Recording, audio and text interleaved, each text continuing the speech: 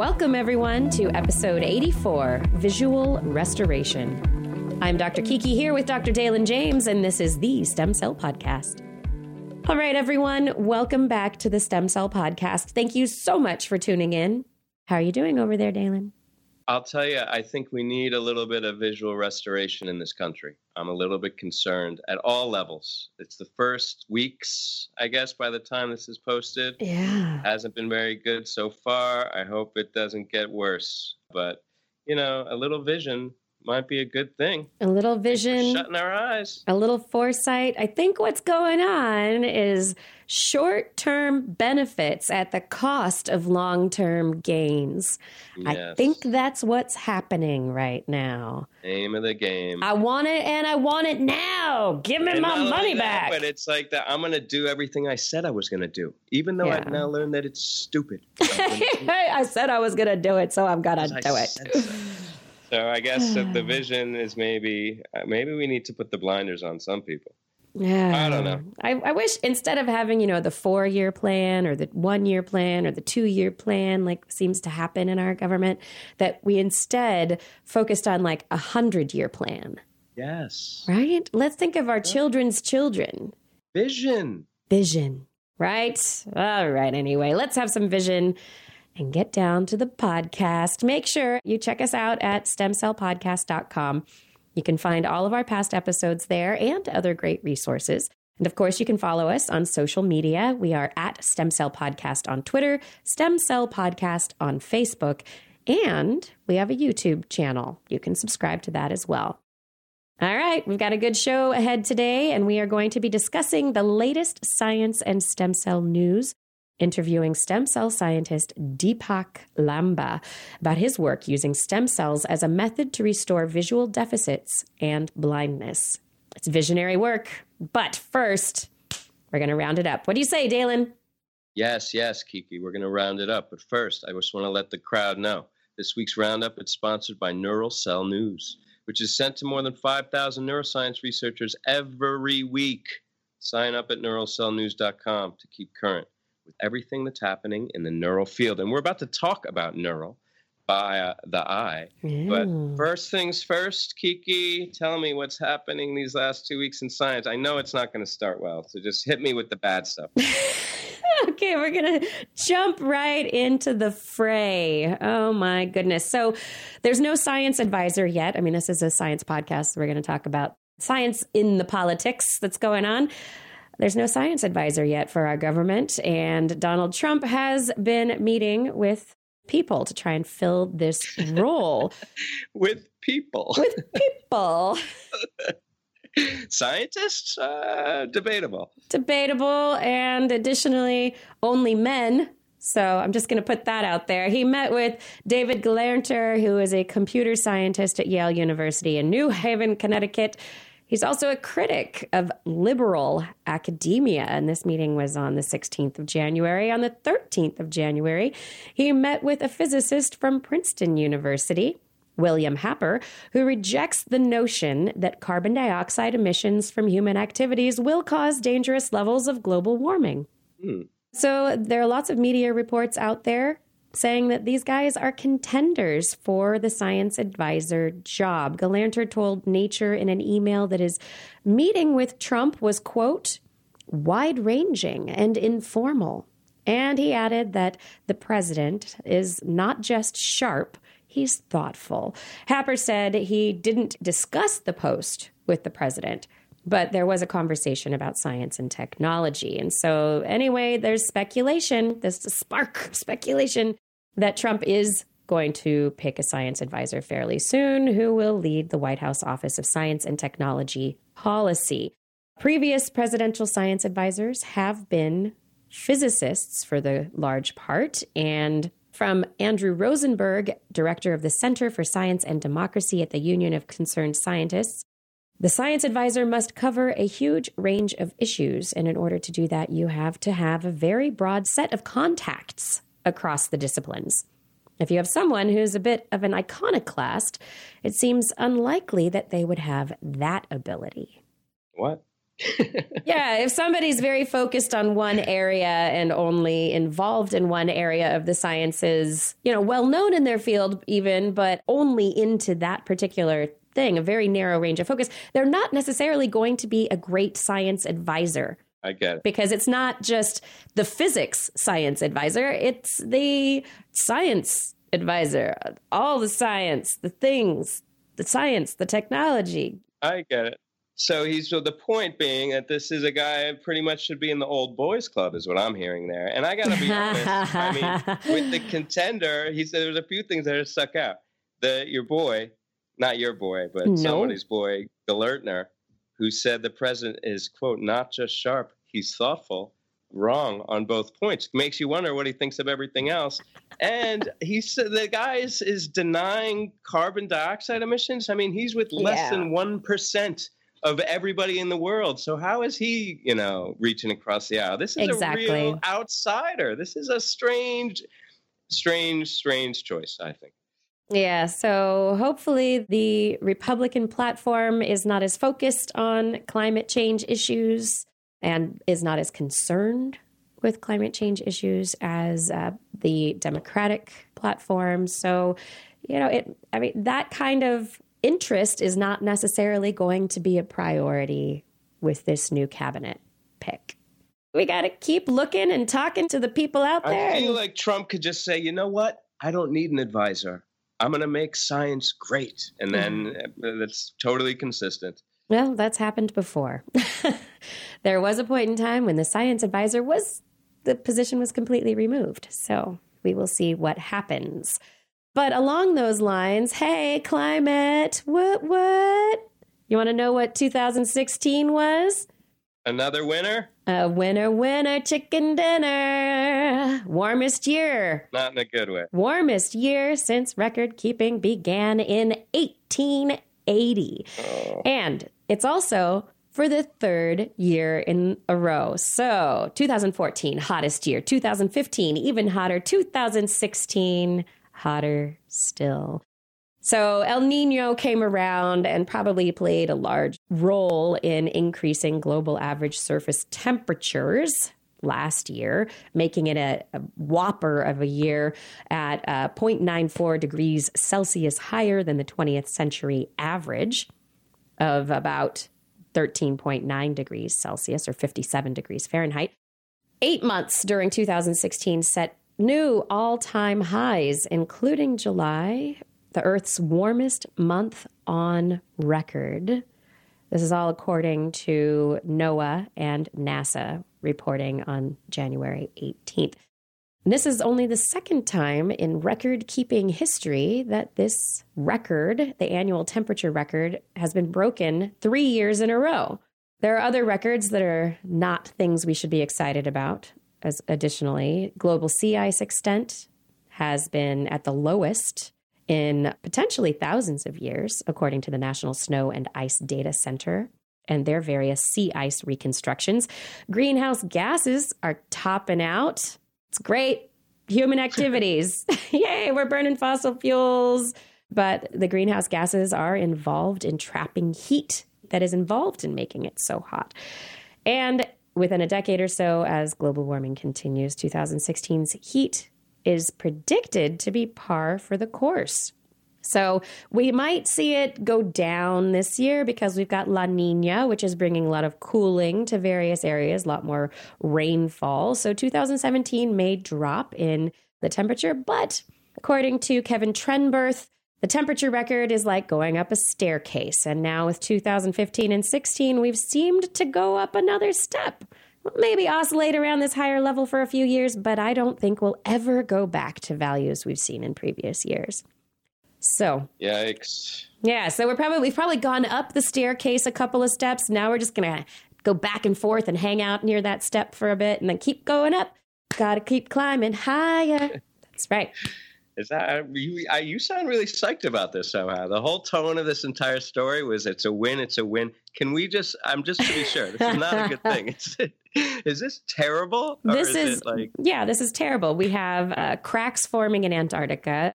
The global sea ice is reducing. We're also seeing the melting of glaciers, which is going to increase sea level around the world. And maybe people should start looking inland at higher altitude properties for real estate investment for the future. And along with this increased global temperature, I'm not talking about local temperatures, but global temperatures, we're going to see an increase in catastrophic weather events. We're going to see an increase in changing rainfall around the globe. So water that has historically gone to some places is going to move, and it's not going to go to those places anymore. As a result, we're going to see people moving all over the place. It's going to be a big deal. Trump's not worried about it, though. It's okay. I don't know. The national security infrastructure is pretty concerned about it. But then again, I'll stop this conversation right now before I get myself in trouble. Let's talk about some fun robots. I always love robots, but do you want one to hug your heart? Yes. I don't really. I'm imagining something terrible, a little, but this is a fantastic innovation. Researchers publishing in January 18th Science Translational Medicine have created a robotic sleeve for the human heart. And it's a silicone sleeve that they tested over pigs' hearts. And it works similarly to how the heart actually pumps. And so the sleeve compresses, it slips over the heart, compresses, like clenching your heart like a fist, and twists. So compressing and twisting at the same time to be able to mimic the layers of the heart, how they contract, and to be able to efficiently and effectively move blood, which is what it is needing to do. So this double sleeve is programmed to sync with the heart's motion. And her research in 6 pigs, they measured volume of blood being pumped with and without the sleeve's help. Heart failure, of course, is going to cut the volume of blood that the heart can pump, right? But the sleeve restores the pumping volume almost to normal, just about normal, which is great. And so Ellen Roche, biomedical engineer, is now at National University of Ireland, Galway, working on advancing this. This could be another big advancement in keeping people's hearts going. Or giving them a hug because they're sad. People get sad. My heart is sad. Well, let me give you a robot to hug your heart. Not what I had in mind. So this next story is close to my heart as I live in Oregon now, and my old home state of California has also recently taken up the cause of legalizing marijuana. Where's your state on this? I don't know. Medical, I think, but it doesn't even matter. You can get anything you want in New York. Right. There's a new study released by the National Academies of Science, Engineering, and Medicine, January 12th, and they are calling for a federal reclassification of cannabis. It is currently classified as a Schedule I drug, which means it has no accepted medical use and has a high potential for abuse. So basically, the federal government is not seeing things eye to eye with where the states are seeing things at the moment. Schedule I status basically makes it really hard for researchers to be able to get a hold of the drug and to be able to research it, to find out exactly the benefits and the detriments of the substance. So this report says we need to know more about it if states want to legalize it, and if potentially the federal government might want to move on this eventually. We need to know more about it. How bad is it really for people? How good is it really for people? Reclassify it so it can become easier for researchers to study. This is a 16-member committee authoring the report, and a psychologist at Florida International University in Miami, Raul Gonzalez, reviewed the report before publication. He says the legalization and commercialization of cannabis has allowed marketing to get ahead of science, which in Oregon is certainly true. We've got all sorts of potential. It's going to cure this. It's going to do that. It's going to do this. But we haven't had all of the controlled studies that need to occur to really know what's going on. So it's legal, but still kind of in the realm of pseudoscience to a certain degree. There are negative consequences, which include respiratory and psychological problems. So, you're smoking, you're going to get substance into your lungs. It can potentially lead to respiratory issues as a result, asthma, other things. Psychological problems, there are links to potentially, not causal, but there is a link between cannabis use and development of psychotic disorders like schizophrenia. Additionally, there is a relationship between cannabis use and the development of addictions to other drugs, alcohol, tobacco. There's also evidence of learning, memory, and attention problems after imbibing marijuana. So there's limited data, though, as to how marijuana affects academic performance. We don't know whether it leads to people dropping out of school, unemployment, or lowered income in adulthood. We really don't have that information. So we need to know more. We know there's a lot of good stuff, and we have unclear findings on a lot of the bad stuff. So I know one thing, and that is that marijuana smoking leads to totally banal insights that you think are revelatory. But the real disconnect for me here is how come you can go to wherever it's, you go buy a bag of weed, and some responsible researchers can't study it to see what it's doing. Come on, you're behind. Whatever the class 1 schedule, whatever, we need to start over on pot. It comes from a silly cultural, I don't even know. It seemed like a little bit of racial undertones. The whole thing in America with marijuana seems like kind of silly to me, but I don't know. I mean, do I want my kids smoking it? No. So I'm kind of agnostic. Yeah.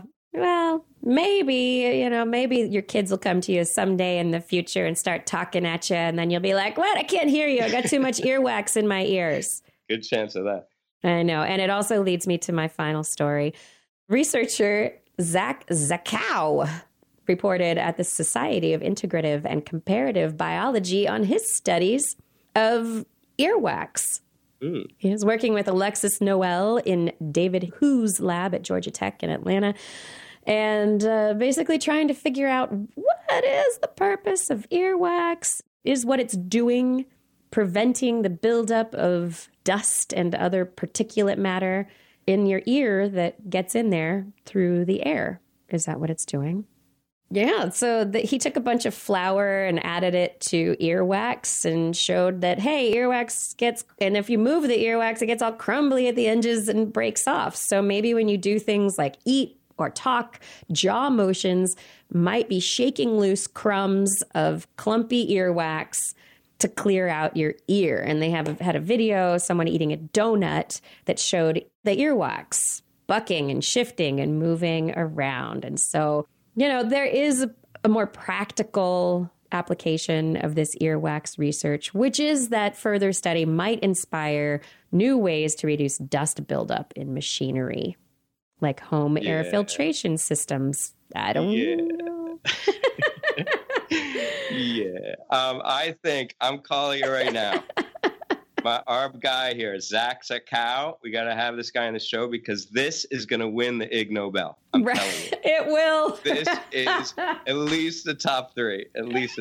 Because, notwithstanding all that real world application with the dust buildup, because I just don't know where he goes from there. We're going to have him on the show. We're going to say, Zach Zakow, where do you go from here? And he's going to say, you know what? I don't know. I have no idea. I just got it was just a funny idea, and so I thought I'd do it. Now I'm going to work on something else. Now that I got my Ig Nobel, I'm just going to retire. Well, that was a really nice spread. Yeah, I will say, though, for people who do the ear candling and stuff, seriously, if you feel like you have too much earwax in your ears, just outwardly get a Q-tip or something. That ear candling, no, I don't doesn't even know what work. Ear candling is. What the heck is ear candling? Is it what I think it is? Do you take your earwax and make it into a candle? No. They have these candles that you light the candle and stick the candle over your ear, and the light and the heat at one end of the candle is supposed to create a vacuum in this candle that sucks earwax out of your ear. Doesn't work. Oh my God! Now I know what Zach Zakow is going to do. Once he's done with this study, he's going to investigate ear candling, and he's going to be a millionaire. Zach Zakow, you're coming on the show. Can we move on to some stem cells now? Some real stuff. Let's get in there. No, I didn't want to say real stuff. That was almost all of that stuff was real. Almost every single one. It was. This is I'm not saying this is real. But it is, though. This is the real deal. Shinya Yamanaka. Ooh, he's a big name. He's a big name. I'm not even going to talk about him. Everybody knows about him. But I just wanted to alert you guys. He was in the Times. They did a nice one-on-one interview. It's nice for young people in science, I think, to see this guy. He's a living legend. Forget all the Nobel Prize and everything. This, our guy on the show today, Deepak Lamba, is similar to Shinya. Big ups to you, Deepak, because he's a guy, Shinya, who everyone said you couldn't do anything about the terminally differentiated cells, except for John Gurdon, who proved it in the frog. But everyone assumed you can't. Once you go forward, you can't go back. And he said, man, you can. You can. He did it. He showed it. He proved it. And now there's a whole new world, inclusive of what we're going to talk about today, a whole world of science that's opened up. So it's nice to hear him in his own voice and what he thinks about where the field is going and how far it's come. So I recommend that to all of our listeners. Really good interview. And that, as the platform, we're going to go into something kind of iffy in terms of bioethics, but we got to have this discussion, all right? Scientists are talking about it, and it's time we did. It's time to talk about making humans from stem cells. Now, granted, that's a little bit hyperbolic in the headline there, but this is real. In a paper published in Science Translational Medicine, 3 researchers argue that now it's time to talk about the serious cultural and ethical questions surrounding in vitro gametogenesis. Okay, that's IVG, making eggs and sperm in a dish from embryonic or induced pluripotent stem cells. Ali Adashi, a legend in the field of reproductive biology, a professor of medical science at Brown University and an author on the paper, saying that the medical benefits of the technology are clear, okay? And it's obvious. Imagine a young girl has cancer, she gets chemo, she blows out her whole egg supply, and then she's recovered. She says, what am I going to do now?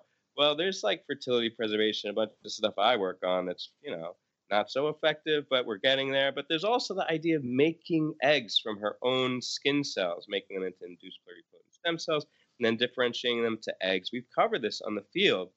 If you were to do this, there'd be no need for the complicated, extensive, and agonizing process of getting a donor egg from a third person. Instead, you just take it from the induced pluripotent stem cells. Same goes for men with infertility disorders. As many as 50% of cases in IVF clinics are male factor derived. So this is a big market. And, it could make IVF much cheaper. A big part of the process is getting the eggs, doing all the hyperstimulation, the drugs for the couples to get the eggs, and the surgical extraction, or paying donors to donate eggs. And last, although this doesn't mention the article, I think this is really going to be at the forefront of treating genetic disease. The idea of taking an embryo from a couple and zapping it with CRISPR to replace or repair some genetic aberration is perhaps practical, but I think much more feasible is doing a careful, precise editing of the genome in stem cells that then you can proof and vet and make sure they're not have cancerous oncogenesis or anything like that, and then make those into eggs that a couple can use. So I think there's a lot of reasons why this could be a major boon for science and medicine, and now it's time to talk. But, there's still a lot of major issues, okay? This isn't new issues. There's always been ethical issues around stem cells and IVF, for that matter. As a maelstrom back in the day when the first, quote, test tube baby was born, and everyone imagined she was going to be some grotesque menagerie. No, what are people's imaginations all about? Oh, people love to think the worst, especially when it comes to a carnival-type outcome.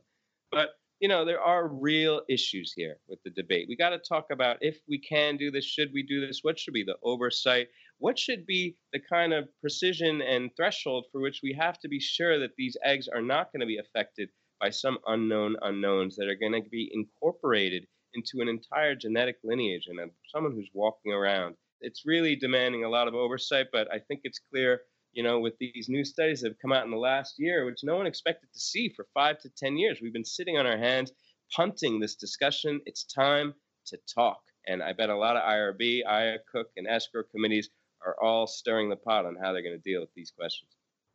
I think it's a fascinating question. I think that the scientific community should be talking about this in advance of the actual developments taking place. I mean, we have the work already happening, working on creating sperm from stem cells, researchers are trying to make these gametes. They're trying to make them work. So let's have the conversation before it becomes a real issue. And there are people in third world countries who are like, I got a lab, I can make it happen for you, Yes. Before it becomes dangerous. Have the ethical conversation out in the public eye before the research gets to the point of possibility. 100%. I mean, if there's no boundaries, if there's no consensus on what those boundaries are, then anybody can do anything, right? What's some rogue element is going to be collecting stem cells from lost hair follicles and just creating babies all over the place. I'm going to make babies. I wouldn't be surprised. I mean, we live in a crazy, crazy world. I know, but given how hard parenthood is, I don't think anyone would ever do that. Yes, that'd be a good countermeasure. Just show them a day in the life with my kids. Anyway, it's not just bioethics. There's certain things that we all have consensus on, and that's that cancer, bad, cures, good.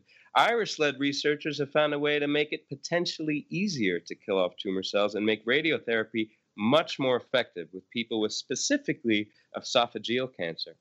So there's about 390 new cases of esophageal cancer in Ireland each year, but it's soaring worldwide, rising by about 600% over the last 30 years. That's a question in itself. Why are we getting so much esophageal cancer and where everything else maybe seems to be declining? I don't know. Maybe it's the air we breathe. Good questions there, but that's not the scope of this study. Central to the work of this was the isolation and study of cancer stem cells, which self-renew, but also give rise to the cells that are the body of the tumor and the cells that are easily targeted by chemotherapy and radiotherapy. But the researchers found that the stem cells can protect the tumor by helping the cancer as a whole to resist the radiation and replenishing the tumor cells destroyed during the treatment. So this is work led by Dr. Stephen Mayer at Trinity College, Dublin. It also involves St. James Hospital, the Coombe Hospital, and the University of Hull. To quote Dr. Maher, our findings strongly suggest that it is the cancer stem cell population that we need to destroy if treatment is to be effective in our esophageal cancer patients. Up until recently, cancer stem cells were largely considered hypothetical, as there were no clear ways to identify them and isolate them. So what the team did is they found that cancer stem cells had low levels of a substance called miR-17. And when they put a synthetic version of miR-17 into the cancer stem cells, the resistant cells, they were suddenly easier to kill by radiation. So the idea here is that these cancer stem cells somehow shed the expression of this specific miR, and that gives them some resistance to chemotherapy. And the clinical application here could be if you could use a synthetic miR or restore the expression of this miR-17 in the cancer stem cell population, you make them easier to target and you can ablate the tumor without having it bounce back. So it could be a lasting cure to esophageal cancer, as long as I think the challenge is going to be delivering it to all those cancer stem cells. And, there's a lot of technologies looking into that, but understanding how these cancers evade chemo is the real development here. It gives us a mechanistic insight into how these cancers are smart, Kiki. I hate them. They're brilliant. But we need to be smarter. Yeah, well, now at least we know. It was always the question of, okay, how are these tumors coming back? How are the cancers resurging after radiation? We get rid of the tumor and then it comes back. What's going on? Now we know that there are these little stem cells hiding in there that are resistant to the treatments. And so now we're digging in there. So we're slowly getting to it. And so it's great. Like you said at the very beginning, maybe the better question is to find out what's causing it in the first place. But if we can get rid of it, then so much better. It's something. Well, here's something too. Dentists out of business. I'm jumping for joy. I want this. Yes. Oh, I hate my dentist. I'll say it because he's not my dentist anymore. He was a real crook. Uh-oh. I'm putting this guy out of business. Well, not me, but these other guys. I'll tell you about them. Researchers at King College. They created a method that could revolutionize cavity repair, okay? No one likes a toothache. No one likes a cavity. The only way they treat them now, fillings. They used to be some terrible stuff that probably killed you. Now they have some pretty good fillings. But the bottom line is that when you put the filling in, you cover the pulp. And the dental pulp is what makes dentine. And left to its own devices, the dental pulp doesn't really work very hard. Lazy dental pulp. But it could. You could make it work harder and it could repair. It could produce more of that dentine that would naturally fill that cavity or where the cavity was. And you wouldn't need to, put in this foreign substance, and you get teeth that were then structurally stronger because dentine is a lot better than the substance they put in there. Mm-hmm. And, it would be a lot easier, less painful, cheaper. The way they do it is they induce the biological ability of our teeth to use that dentine without conventional fillings. Okay, they take this biodegradable collagen sponge, which they coat in a low dose of glycogen molecules. It's a drug, and actually the drug that they're using was originally developed for treatment of Alzheimer's disease, interestingly enough. It's a glycogen synthase. And soaking the collagen sponge with this, according to lead author Paul Sharp, enables the dental pulp to increase its capacity for producing the dentine. It's a small molecule called tedeglusib. So if you guys can run out to the store and get some of that, save yourself a trip to the dentist. But, not only is this drug already in play, but the collagen sponges that you might use to fill the cavities are clinically approved and commercially available. So this is all stuff that's pretty much there and ready to use. And it'd be a welcome alternative to standard cavity fills, which are really susceptible to breaking, or you need refills. Or if you're my dentist, here's what you do. You take all the cavity, you make the wall really thin, you put in a cavity, and then I have to come back in 2 weeks because the thing broke off, and he's putting a full cap on the thing that cost me like $2,000. So if only my boy with his Tegdeglisub had been in the house a little while ago, I wouldn't have that still on my credit card, Kiki. Paying for the teeth. Oh. Always paying for it. It is the worst.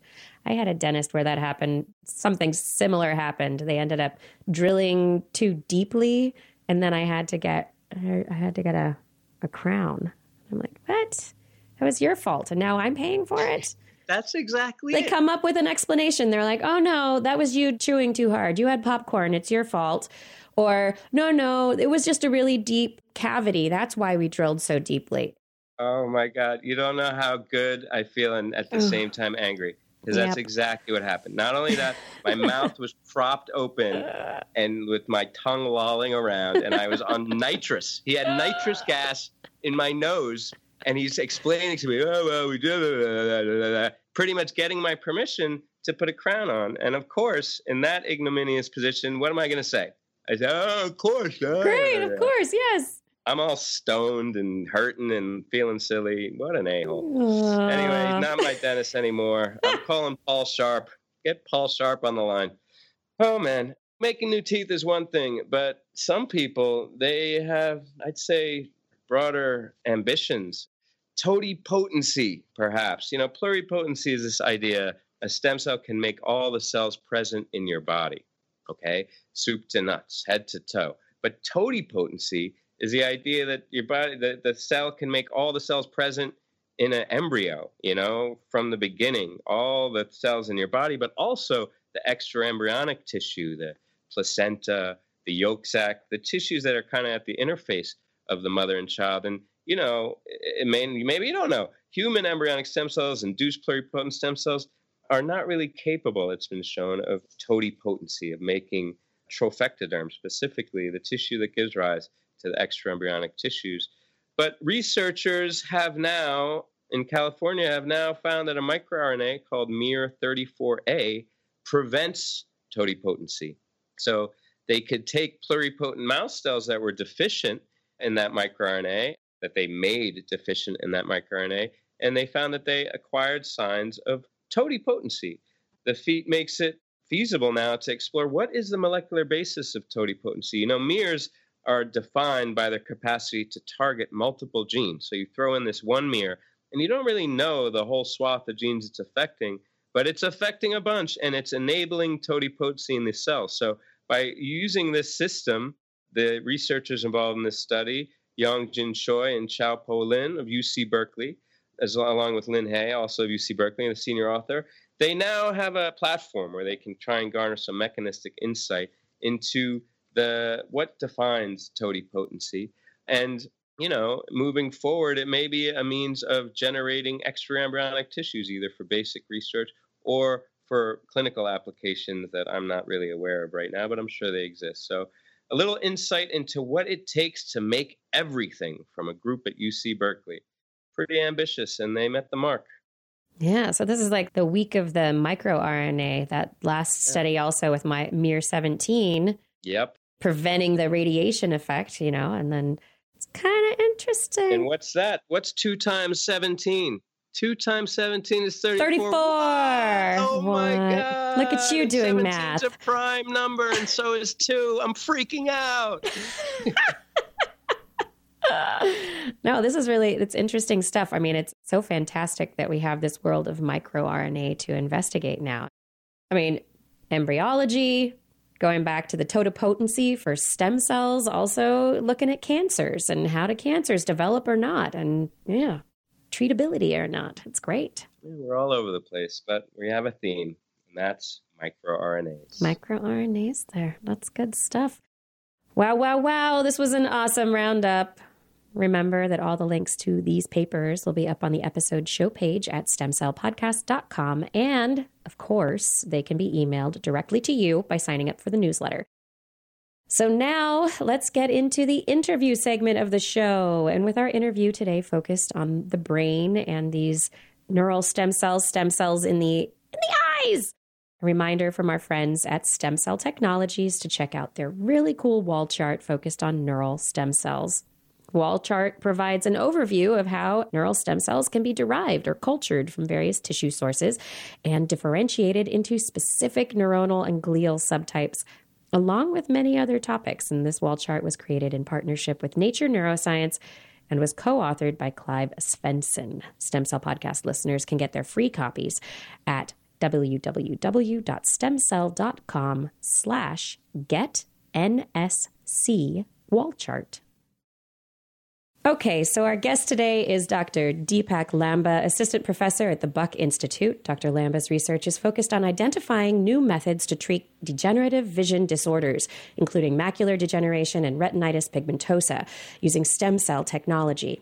His work is considered pioneering amongst those focused on developing efficient methods of making retinal cells in a laboratory dish. His lab is currently concentrating on long-term efficacy and safety studies, which are essential before this form of therapy becomes available to patients. Today, Dr. Lamba is here to discuss this and the details of his most recent publication in Cell Stem Cell. Dr. Lamba, welcome to the show. Hi, guys. Thank you for inviting me to this. You are welcome. We're excited to talk with you. I mean, you're doing such amazing work. Can you get started by expanding a bit on a few more details about your laboratory and what you focus on? My background is sort of dual. I started off as a medical doctor back in India a long time ago, and then moved here to the US to get a PhD. And this work actually started out as my PhD graduate student research project, where I was these were early years when stem cells were, or at least the human stem cells were first discovered. And so my research project involved, can we take these cells and make them into an eye, which at that time was considered a huge task, and we actually will do this.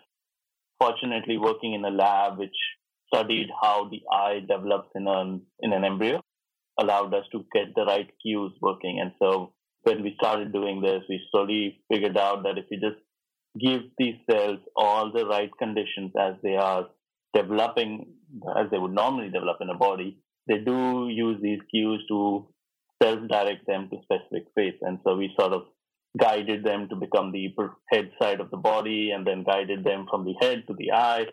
And lo and behold, it actually worked, which was a big surprise when we first started doing this. Since that time, the lab's been working on how do we go from cells that we make in a dish to something that can actually be used in patients. And so I moved here to Buck Institute about 5.5 years ago.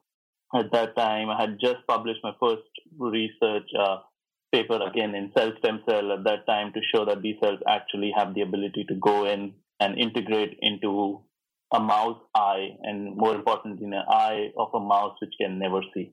So these are mice are born blind from birth, put the cells in, and they, at that time, we could see that at least they were locally connecting to the circuit.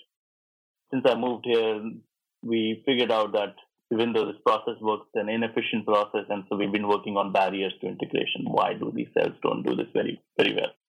Since over here, we've been looking at a bunch of different barriers. We published a paper about almost 6 months ago in Science, looking at the inflammation, the environment, a degenerating environment, which is an environment where everything's sort of going bad. And so how do we fix that and get cells to go in? And then this paper was, what's the role of our body's immune response to these cells? So those are some of the projects that we're working for cell repair. We have other projects working on how do we take these and use that to make a disease in a dish? How do we make the human diseases in a dish and use that for disease studies, identifying new drugs, stuff like that. Before we get to all the other stuff you're doing, I mean, let's elaborate a little bit because you glossed over this stuff, but it's a big deal. So I guess just to put it simply, I guess the appreciation in the field has been the eye. It's a great place to start. There's these trials in Japan that were a little bit, had some issues, but now I think they're back on track using iPS cells. And the idea was this is a great place to start because it's immune privilege. You can put non-genetically matched cells in there and they can integrate and be retained. And I guess the fundamental insight you had here is that not so much the case, that it is actually an inflammatory environment and that in order to get the best integration, we may need to protect these cells. So what led you to that insight? I mean, everyone, all the dogma, I'm always fascinated by the dogma. You know, everyone says, oh, it's great. It's immune privilege, immune privilege. Why were you the guy who said, well, maybe not so much? What led you there? A part of it was that you always see some inflammation in the eye, in the brain, all these areas which are always considered immune privilege. If they were so privileged, why would we ever have inflammation happening? And we also knew that anytime you're going into an environment which actually has ongoing degeneration, so the cells are dying, and that causes all these barriers which are naturally present to start now becoming leaky. And anytime you have a leaky barrier between the blood and the tissue, everything's going to go in. We just did not think that just by assuming it's a privileged tissue, it's actually going to work when you go into an environment where there's ongoing degeneration. Also, the other thing we found was when we were doing our earlier work, when we were doing this we did do some immune suppression, but not in a very efficient way. We found that these cells go in and they integrate into the tissue. But you look at the same eyes about 2 or 3 months later and you don't see anything. What most people suggested at that time was maybe the cells just, once they don't fit into a circuit, they just die off.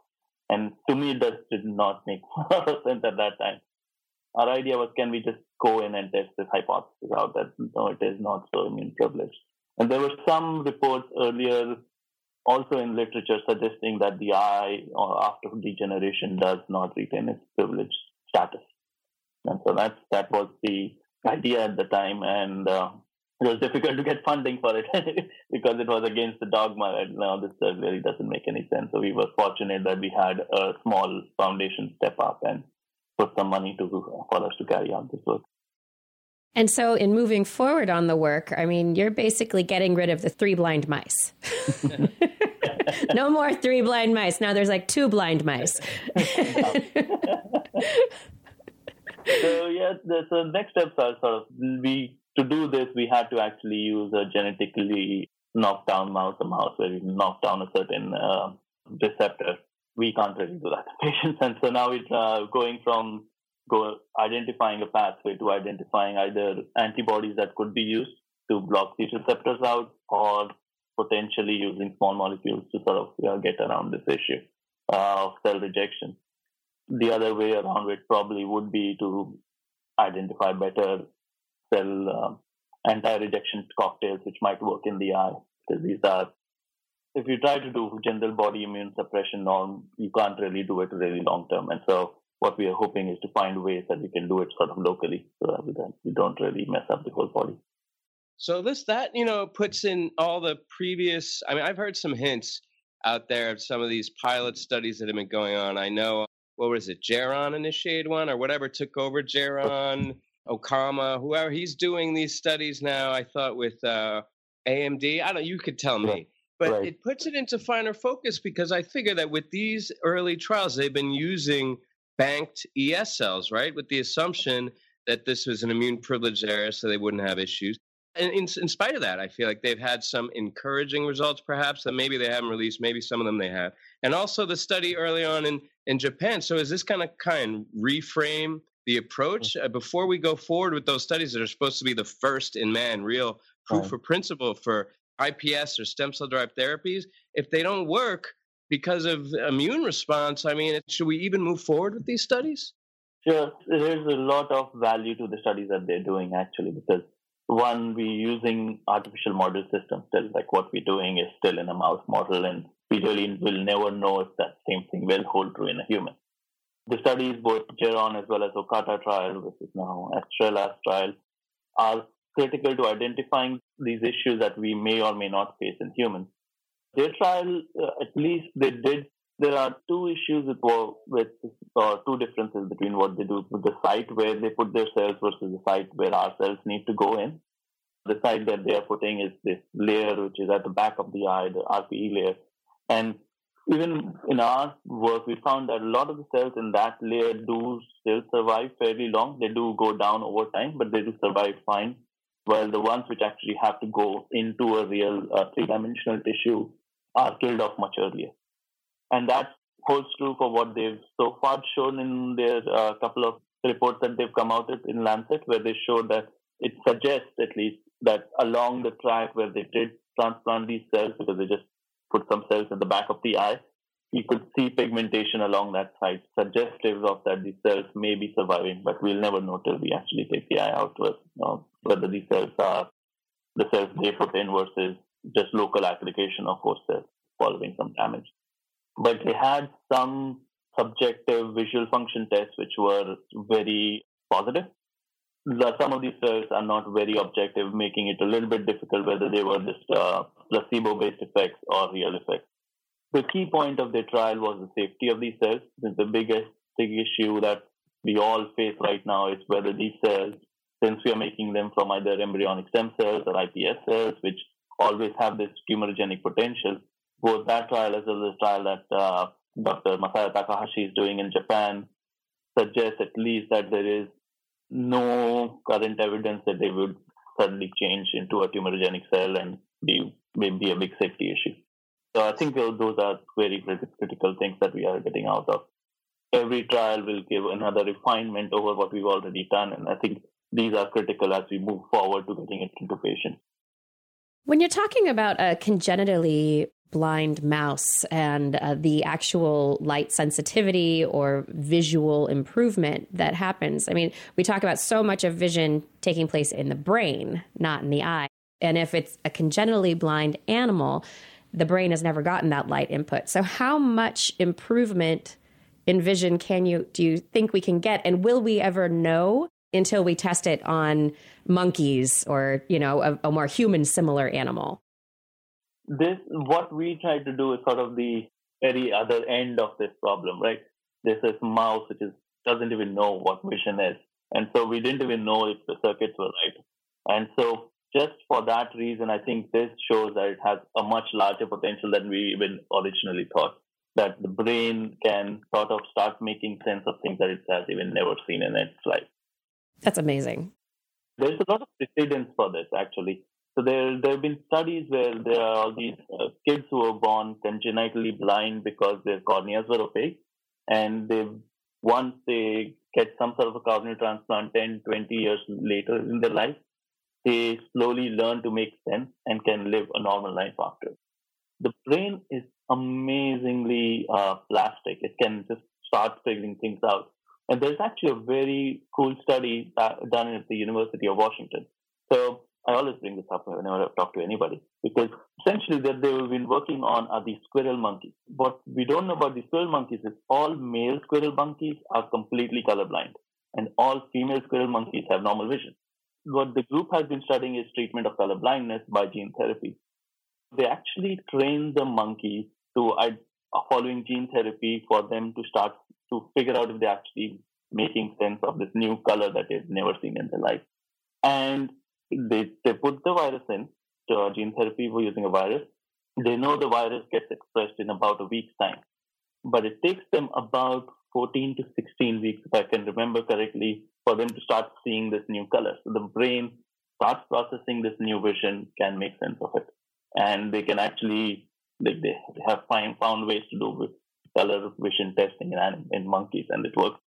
There is enough evidence that even if we go into a condition where either the person has been blind all their life or has lost blindness very early and then we choose treatment later, these signals that go to the brain will start allowing the brain to start making sense by rewiring itself. I think the different areas of the brain too, I think one of the big questions is the critical period in the brain for development of certain areas. And I think it'll be interesting going into this research to find out the boundaries. What is the extent of critical period for developing the visual systems of the brain, and how much will the vision actually develop after? So fascinating. Right. Yeah, the acuity will be something to figure that out. Yeah, it'll be so interesting to see. This is something we don't know. We could provide some context for, it's one of the most difficult things to imagine, being blind, for someone who's sighted. Can you give us some context for, in terms of these patients? They have this progressive vision loss, which manifests as just loss of focus or dark spots in their visual plane. And then in turn, with a therapy like this, how does that recover? Does it just is there more clarity? Or, as you alluded to, do you just need to get a little improvement or to arrest the degeneration for your brain to kind of compensate and to you to kind of learn to be functional with your new kind of diminished capacity? Sort of a loaded question there. One is, when do we actually go in to treat these patients?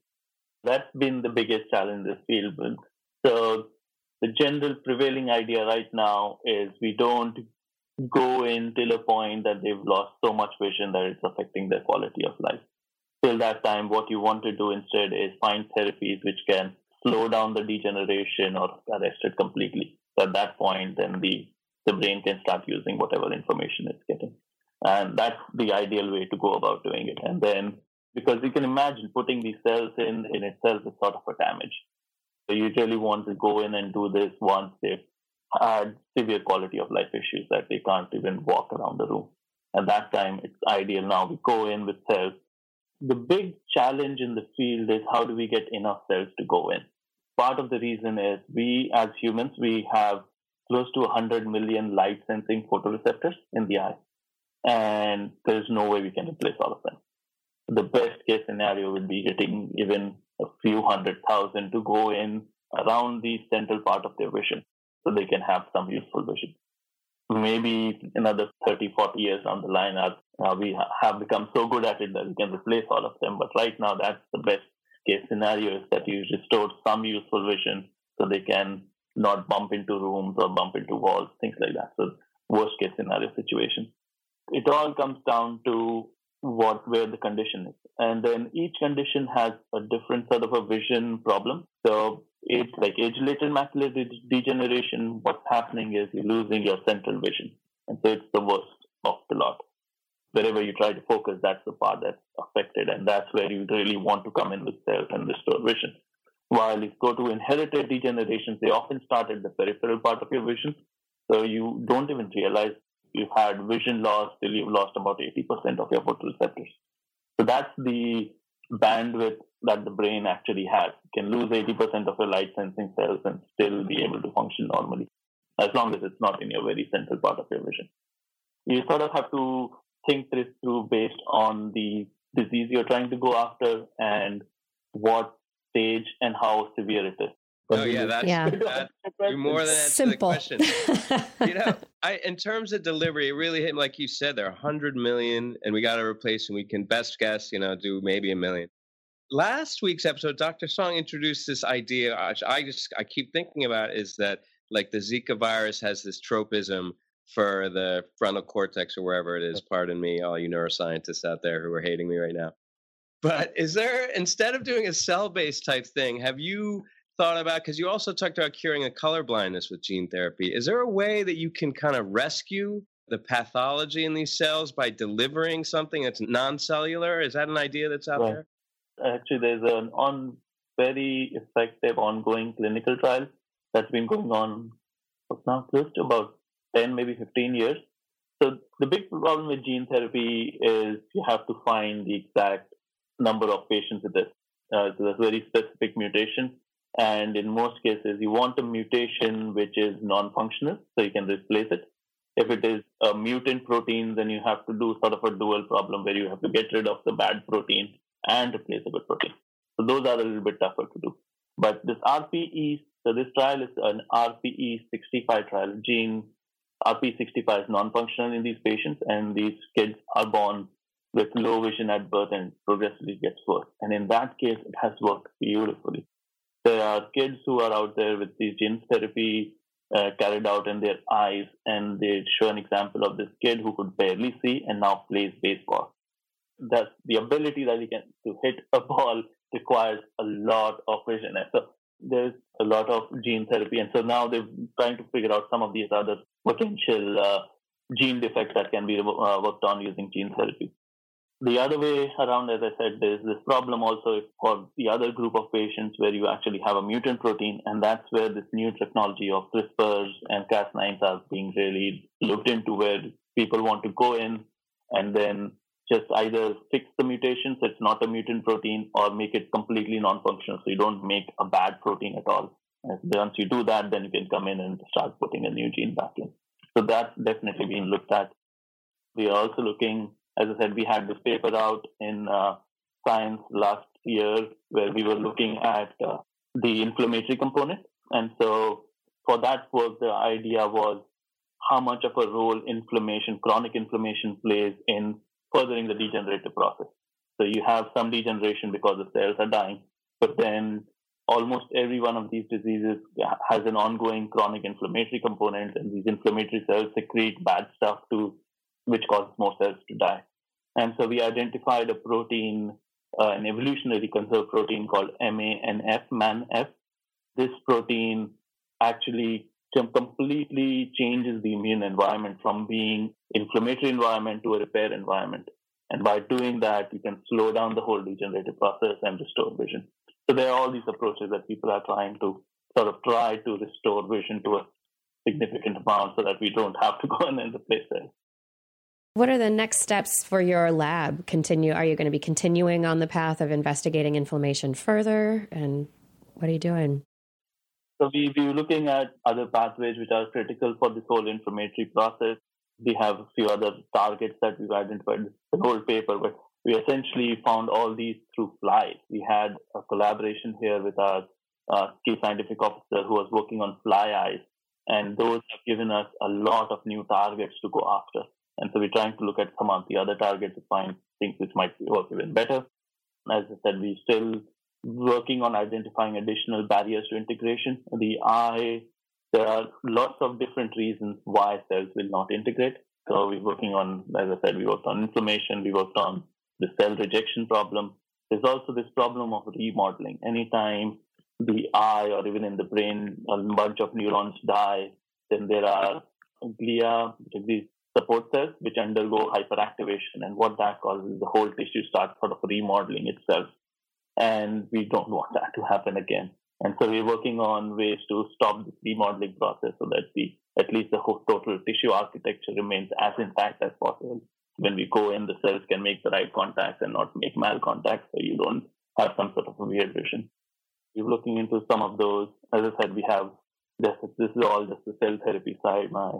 Another half of my lab works on disease modeling. So can we create the disease that you or anybody else has in a patient in a dish?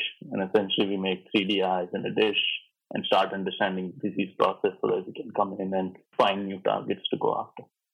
Stem cell fields has completely opened up how we can start now understanding disease processes and find new ways to treat patients. You're taking all of those avenues. You need to take advantage of what's out there right now towards best you can. If you focus just on one avenue, I mean, there are other researchers doing other avenues, obviously. It really does limit the possibilities when you just stick to one. And then you might end up down a blind alley if you're not careful. And I owe this to my PhD mentor. That was his philosophy. It's like anything that looks interesting, try to go after it, because you never know where the next step in this field is. And so you need to explore all of these ideas. And most of these we had some ideas to go after, and then others we had no idea. We just thought we'd just give it a try and see what happens. And sometimes it works and some it fails, and then you move on to the next thing. Yeah, but that's learning from failures. That's what science is about, right? Progress. Keep on going. Deepak, I have seen the light thanks to you. Yeah, well, hopefully we will be repairing people's eyes sooner than 30 to 40 years from now, you know. Hopefully it'll be much sooner. And yeah, the field is really moving forward. And as I said, some of these other trials which have happened have given us enough hope that we won't do more harm, because that's always the first thing. Being originally trained as a physician, that's the first thing that comes into my head is like, no harm. Anything addition you can do will be great for these patients. And so these trials at least have suggested that we hopefully won't do harm. And so now we just need to add on to those successes and find better ways to do this and hopefully restore very good vision in patients. Yeah, hopefully. There are a lot of people out there who would love that. Thank you so much for your time today. It's been wonderful to hear about your research firsthand from you. Thank you. Yeah, thank you for inviting me. This was fun talking to you guys. Of course, a lot of fun. Congratulations on your success. Keep it up. Thank you. More success. We'll see you later. Thank you, guys. Bye-bye. Bye. Thank you. All right. That was a really, really nice interview with Dr. Deepak Lamba. He doesn't lack for ambition, but, you know, usually you say that's a criticism because somebody wants the moon, but they end up, you know, with just a hunk of cheese in their hand. But Lamba, he's reaching the moon and beyond. He is. And he seems just like a very nice, quiet, just working on interesting stuff kind of guy. Like he's just doing his work and finding things that look interesting, like he said, and going after them. Yeah, so what you're saying there is that typically successful scientists are real jerks and they think they're amazing. So that's a little note to everyone who's ever been on Did I podcast. say that? I did not say that. No, but you meant it in a positive way. We all know I'm the only jerk on this podcast, and for good reason, because I'm the guy who gets angry, aren't I, Kiki? Oh, you are. You are the angry one. So at this point, we're gonna rant. It's time for the SCP rant, and this is our chance, mostly Dalen's, to complain about something that bothers us and that most likely bothers you. So, Dalen, what are we ranting about today? I hope it's we this time, because this is a little risky. I know that some of my friends could be accused of this, and I don't mean you, but I'm so sick of the loud laughers with the booming laugh and this it's too big, and it's like histrionic, and it's like, I don't know, nothing's that funny, and I don't need to hear it down the block, much less on the subway. Stop with the laughter, okay? It's nothing's that funny. Who you trying to prove your joy to? I don't know if you're looking at a really good cat video while you're on the subway. I mean, maybe it leads to a guffaw or two. I don't know. No, I'll take a guffaw. I love a guffaw. I can take that. It's the ha, ha, ha, ha, ha. It's too much. Maybe I do that. If I do, somebody tell me. If you see me loud laughing, just smack me in the face. Hey, Dalen, you're loud laughing. Yeah, I mean, there's always, if you watch comedy videos or listen to comedy recordings ever, there's always the one person in the audience that you can hear above all 1,000 people who are in the audience. There's the one loud person. Yeah. I don't know. I think I laugh fairly loud sometimes. It's usually, I don't know, maybe I'm very excited about something. I don't know. I'm just in a hyper excited state to laugh loudly, but I've only heard you laugh at my jokes, and I think it's justified. It's justified. That's right. It's your jokes. I don't know. But aside from laughing, there's also just the generally being too loud, as if they can't hear the sound of their own voice when, like, there's a disconnect between what's coming out and what they're hearing, and just always louder than everybody else in the room. And I'm always wondering, I mean, is it a hearing problem, or is it that you feel like you're on stage and you need the whole room and not just the person next to you to hear you? Yeah, I think it's the latter. But now I'm totally embarrassed and mortified because my wife has accused me very often of talking too loud. And I swear it's not because I think I'm on stage, Kiki, because I think I have like a little bit of a hearing issue. But now I'm a little embarrassed. I'm kind of I'm backpedaling on the loud laughers because maybe it's not your fault, guys. I talk loud sometimes, and now I'm sorry, guys. Please. There's the on the phone, on your cell phone, like on an airplane when you land, and you pull out the phone, and you're the one person going, "Hi, will you pick me up my baggage claim?" And it's like, no excuse. Send a text, for Christ's sake. Now they have all Wi-Fi in the subway in New York. So routinely, my last haven, my subway ride to and from work, it used to be nice. I could read a book. Now I hear people talking on the phone, and I'm going to get some train rage. Yeah. One of these days, if I don't come in for the podcast, Kiki, it's because I got my hands wrapped around some loud talker on the subway train. There are certain sacred spaces, the elevator, the subway. These places should remain conversation free, or at least if you have to talk, at a subdued level. Yes, quiet voice. It's like church. Yes. Quiet down now. Simmer down. All right, everybody. You like our rant? Let us know. Do you have other rant ideas? Let us know. We want to know what you think. You can give us your thoughts on Twitter at Stem Cell Podcast or email us stemcellpodcast@gmail.com. All right, Dalen and everyone out there, that concludes episode 84 of the Stem Cell Podcast. It was a really fun episode. We got some good science, some kind of scary science, some thoughtful science, and a wonderful interview. Everyone, be sure to tune in for our next episode, which again will have a bunch of great science to report to you and another fascinating interview. And Dalen, I am looking forward to it. That makes two of us, Kiki.